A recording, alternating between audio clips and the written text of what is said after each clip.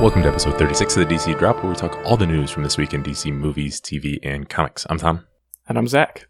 Let's talk Aquaman. We'll do a big box office wrap up once it's officially wrapped up. It is still making some money, so we'll wait on that. It has passed Suicide Squad domestically, and it's nearing BVS, and it's likely to hit that pretty soon. But we have home media release details, and it is going to be out March 5th, digitally, and 4K, Blu-ray, DVD, physically stuff on March 26th. Yeah, that's pretty awesome. That's less than a month away for digital release, at least. Yeah, and it's going to have the special features. It's going to have something like 11 featurettes of various lengths, something like that.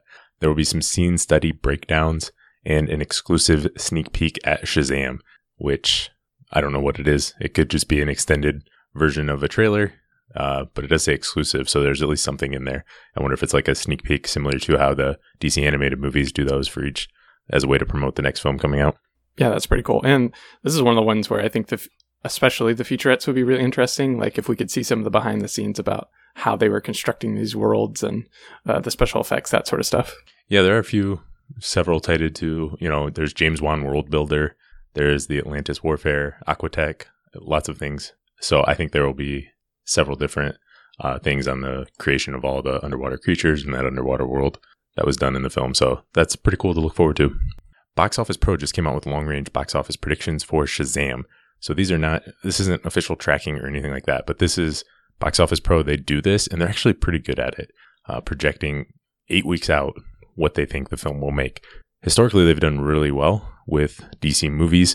They overshot Justice League and undershot Aquaman, but before that, they were really pretty close.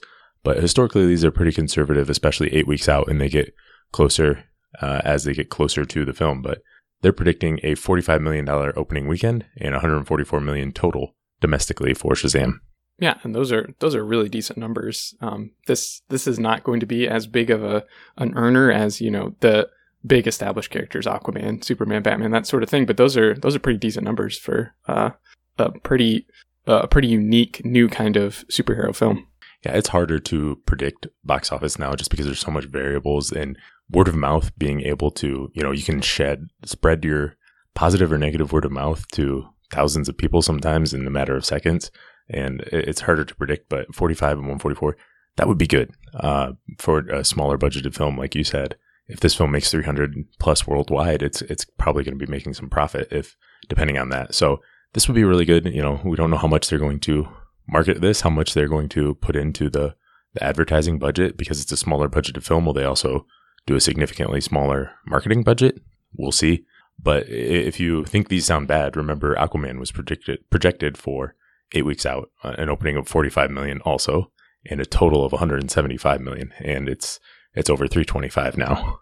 Yeah, we're not saying that Shazam's going to hit those Aquaman numbers, but it's just a nice reminder that these again are very rough predictions, and they can go either way, over or under. Hopefully under, and Shazam does get a lot more, but even if it got what they predicted, that's still I think that would be considered a success for Warner Brothers. Yeah, for a smaller New Line film, like you said. So we both hope it does much better than that, and I think it has the potential to hit and do much better than that, but we'll see if it does. So they do the pros and cons, and the cons are the character isn't very well known outside of DC fans, and there's also competition with Dumbo comes out the week before, and there's other superhero films coming around at the same time, so there will be other options in theaters. But there's also it looks new it's a new take on the superhero stuff. It's a little bit different, and it can appeal to teens, and there's good social media buzz, and it's actually pretty close. The trailer impact that they measure is pretty close to where Aquaman was 2 months out, and so it has potential to, like we said, reach a lot of people and interest people. Let's talk a little bit of details on DC movies from The Hollywood Reporter. They do their newsletter every week, and it always seems to have DC nuggets that are fun to look at. But the initial draft of Matt Reeves' The Batman was 160 pages. So general rule of thumb is 1 minute per page. That would mean it was a long movie. Yeah, I was just going to say, I think when I first saw that number, it kind of made me realize how ignorant I was about. I had never really thought about film drafts before, and I was like, is that long? That doesn't seem long, because like a book is way longer than that. But yeah, 1 minute per page, that's a pretty lengthy film there. Yeah, 2 hours and 40 minutes. That could be done, but I would be surprised if it was that long, and revisions are already being done. Reeves is tweaking it. It would be surprising for the first film for this new Batman to see it be that long. I think it can be done, but I would be surprised by it. Yeah, and I wonder if maybe they take some of the ideas that are in this 160 pages and save it for a later film and start already thinking about a sequel, but who knows what's going on behind the scenes. Yeah, absolutely. But yeah, I'm sure Reeves knows what he's doing. He's got my trust. And 160 pages, I'm sure there's a lot of character work and a lot of heart put into that, because that's what he does. Another little thing, James Gunn was actually offered his choice of several DC movies. So he first met with them. It wasn't just about Suicide Squad. It's kind of like, hey, here's several projects. Which one do you want? One of those was Superman. And eventually he went on and decided on the Suicide Squad, apparently. Yeah, not a whole lot to glean from that other than just any scrap of news about a potential Superman film is exciting. This is the scrappiest of small scraps, but it's still something. Yeah, this doesn't say much. At first I was kind of excited, but the timeline here, the way things work, Gunn left Disney in July. He was probably offered stuff from DC immediately after. September is when the Cavill reports came out. October is when Gunn joined the Suicide Squad. So probably this was before then. And this doesn't mean they're still interested in making a Superman movie, but it does tell me at least at one point that they were interested. Since Hamadas came on, we've heard nothing about a Superman movie. So there's at least at one point he was open to that, or Emmerich and the regime, whoever makes those decisions, was open to that at one point anyway. Yeah, exactly. In animation, we have a trailer debut for Justice League versus the Fatal Five. Did you check this out? Yeah, I did watch this. This looks really good. That classic animation style, and just a lot of really beloved characters. Obviously, it's the Justice League, and the Jessica Cruz Green Lantern's really cool too. Yeah, I don't even have a ton of analysis for this trailer because there's so many characters up there in a 90-second trailer. It's tough to say what's going on, but yeah, you see the heavy DCAU influence, all the characters. Jessica Cruz looks like she'll have a big role, and seeing some of those classic voice actors and everything in there looks cool. And it is going to come out March 30th. Digitally and physically on 4K and Blu-ray April 16th. It'll be rated PG-13. So it looks like a Saturday. That's a Saturday for the digital release, which traditionally it's been Tuesday, but sometimes I've seen more and more of this mixing it up, releasing on different days, especially digitally. Yeah. Onto TV. FX has finally ordered Y the Last Man 2 series. This is obviously based on the Y the Last Man comic, and the TV show is just going to be titled Y. And it's going to debut in 2020, so we finally have confirmation that it is going to be a series. Yeah, this is really cool. This is a really, really, there's probably lots of shows about end of the world and everybody being dead and stuff, but this is still a pretty unique take on that post-apocalyptic kind of situation, and I'm excited that the wheels are still moving on this. Yeah, we did get our first look image, and that's presumably Yorick and Ampersand, his monkey, just walking through basically the carnage. All of the men are dead. It looks like they're going to not waste their time getting around to that in pilot. I could see that being the opening scene where just all the men are dead except for one, the last man, Yorick. So that really conveys that just in this first image. I mean, it doesn't really tell us anything other than looks like all the guys are dead. Yeah, and then also going back to this and being reminded of it, I have been reminded that Barry Keoghan to me looks a lot like Ezra Miller. But that doesn't really have anything to do with anything. But also the fact that Diane Lane is in this, and there's just some good talent behind this show. Yeah, there's just good talent behind and in front of the camera. I think this will be a really good show. Lots of talented people involved, like you said, Diane Lane and Michael Green is show running it, who's done a ton of good work lately. So I think it'll be good. But we've got to wait because it won't come out until 2020. Yeah, that's all right. I think we've got enough DC TV to tide us over for a while, probably. Fair point. Speaking of which, there's some casting news. We'll just run through these. Stargirl had some casting. The Deadline reported on. So Meg DeLacy from The Fasters has been cast as Cindy Berman, and has a description of her character. It says, Cindy Berman is Blue Valley High's most popular student, and its most feared. Secretly the daughter of Dragon King, played by Nelson Lee, a longtime enemy of the Justice Society of America, Cindy is determined to follow in her father's footsteps. So, not a good person, it sounds like.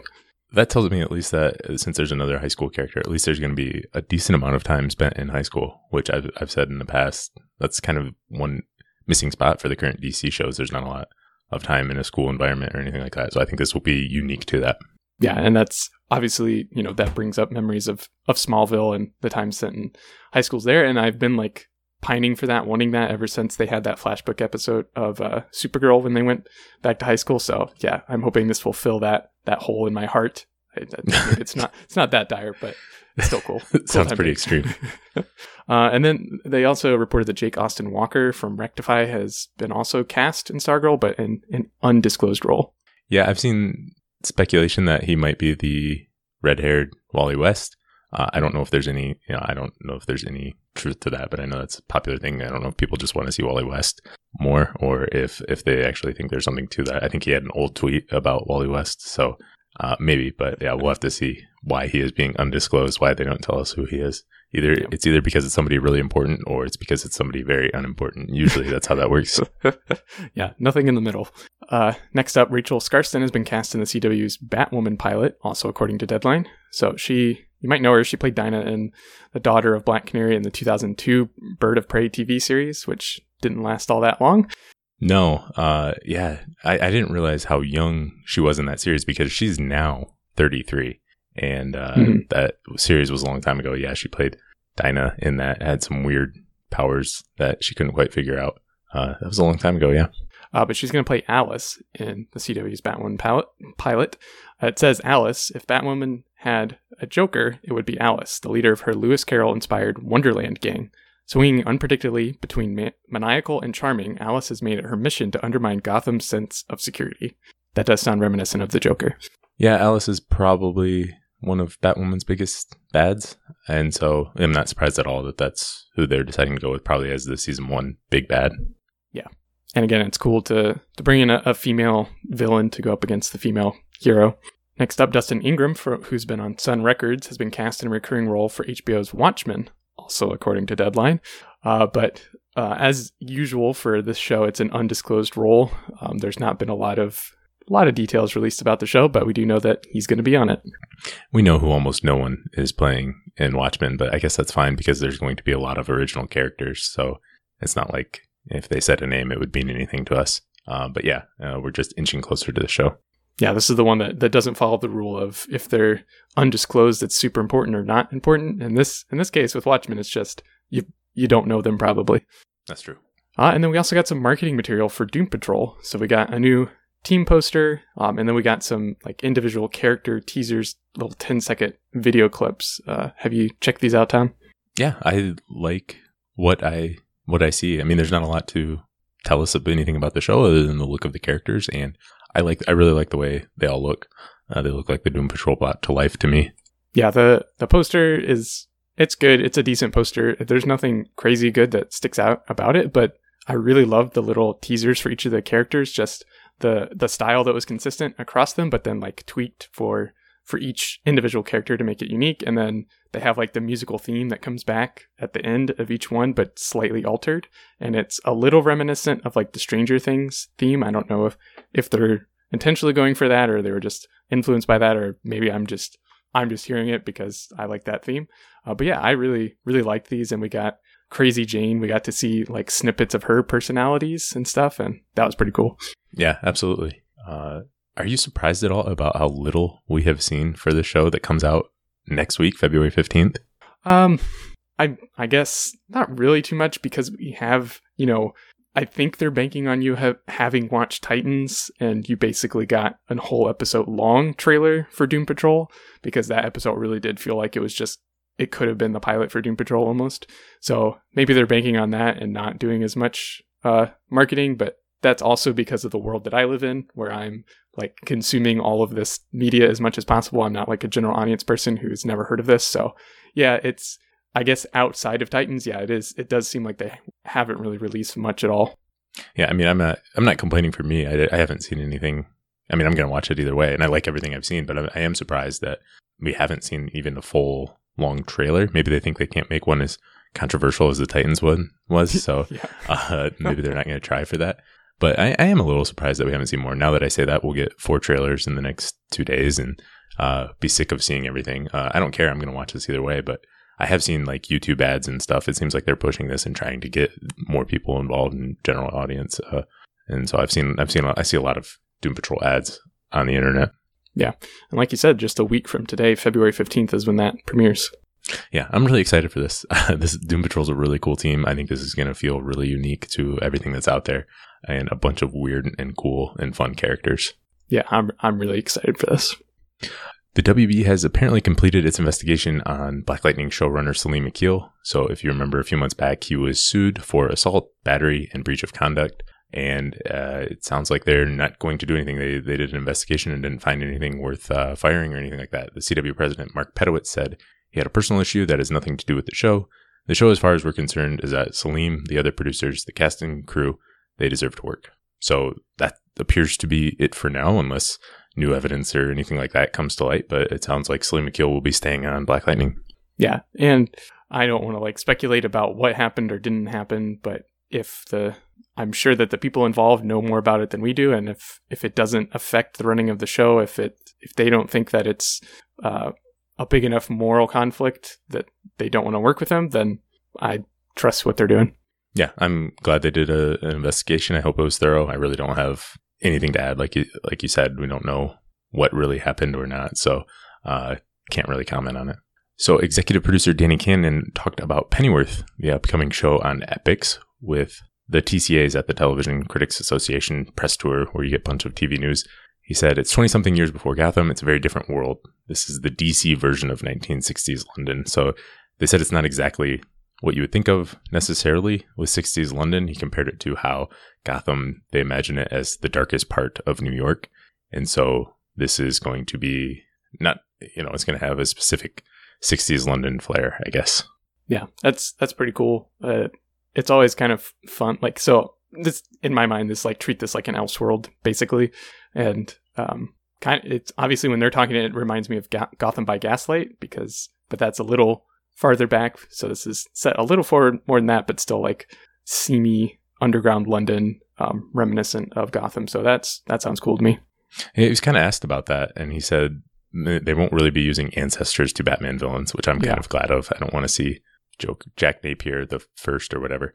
But they said they will use classic villains of British literature. So somebody was asked about Jack the Ripper, and he said maybe descendants of Jack the Ripper since he was before that. But it sounds like they could get into a lot of those classic bad guys from British lit. Yeah, that's cool. And he also described it as unhinged and R-rated, which if it helps tell a good story, I guess that's cool. But I haven't in my life ever really imagined Alfred Pennyworth as an unhinged R-rated kind of character. But then again, I never really thought that I would want to watch a Pennyworth solo TV series, and this sounds pretty interesting, so maybe I'm wrong. Yeah, and I mean, in unhinged R-rated stuff, and I think it was specifically compared to Gotham, it's going to be unhinged compared to Gotham, which surprised me because Gotham itself is very unhinged at times. Yeah. And I mostly mean that in a good way. But yeah, I'm surprised by that, and so I don't know how that doesn't really excite me, but that doesn't mean it will be bad or anything like that.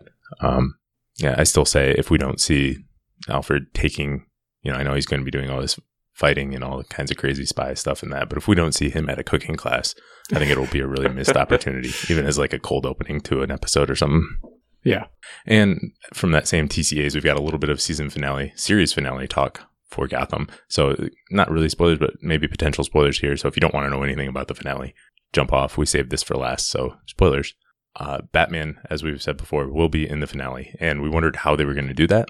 And it sounds like the Bruce Wayne actor, David Mazouz, will voice the character and be in close-ups, but since he's not, since he's still relatively young for Batman, and this is going to be a flash forward, another actor will mainly be in the suit. So when you see faraway shots or presumably fighting and stuff like that, that will be a different actor or stunt double, and we will just see David Mazouz in the close-up stuff, which I think is probably the best solution for this. This is probably what would make me happiest, because I don't want to see somebody else in the suit, but he also isn't quite built like Batman yet. There's no offense to him, but he's not quite there yet. Yeah, this seems like the best compromise, the best way to do this, and so I'm glad that they're doing it this way. Just exactly like you said, I don't think he fills out the suit probably the best, and then hopefully we'll be seeing some pretty good stunts, so they would probably need somebody else in the suit anyways. Well, yeah, and he'd be playing a years older character, so he's just, right. I mean, he would look different 10 years from now. So this makes a lot of sense to me. All right, that is all we have for today. Thanks for listening, and we'll be back soon.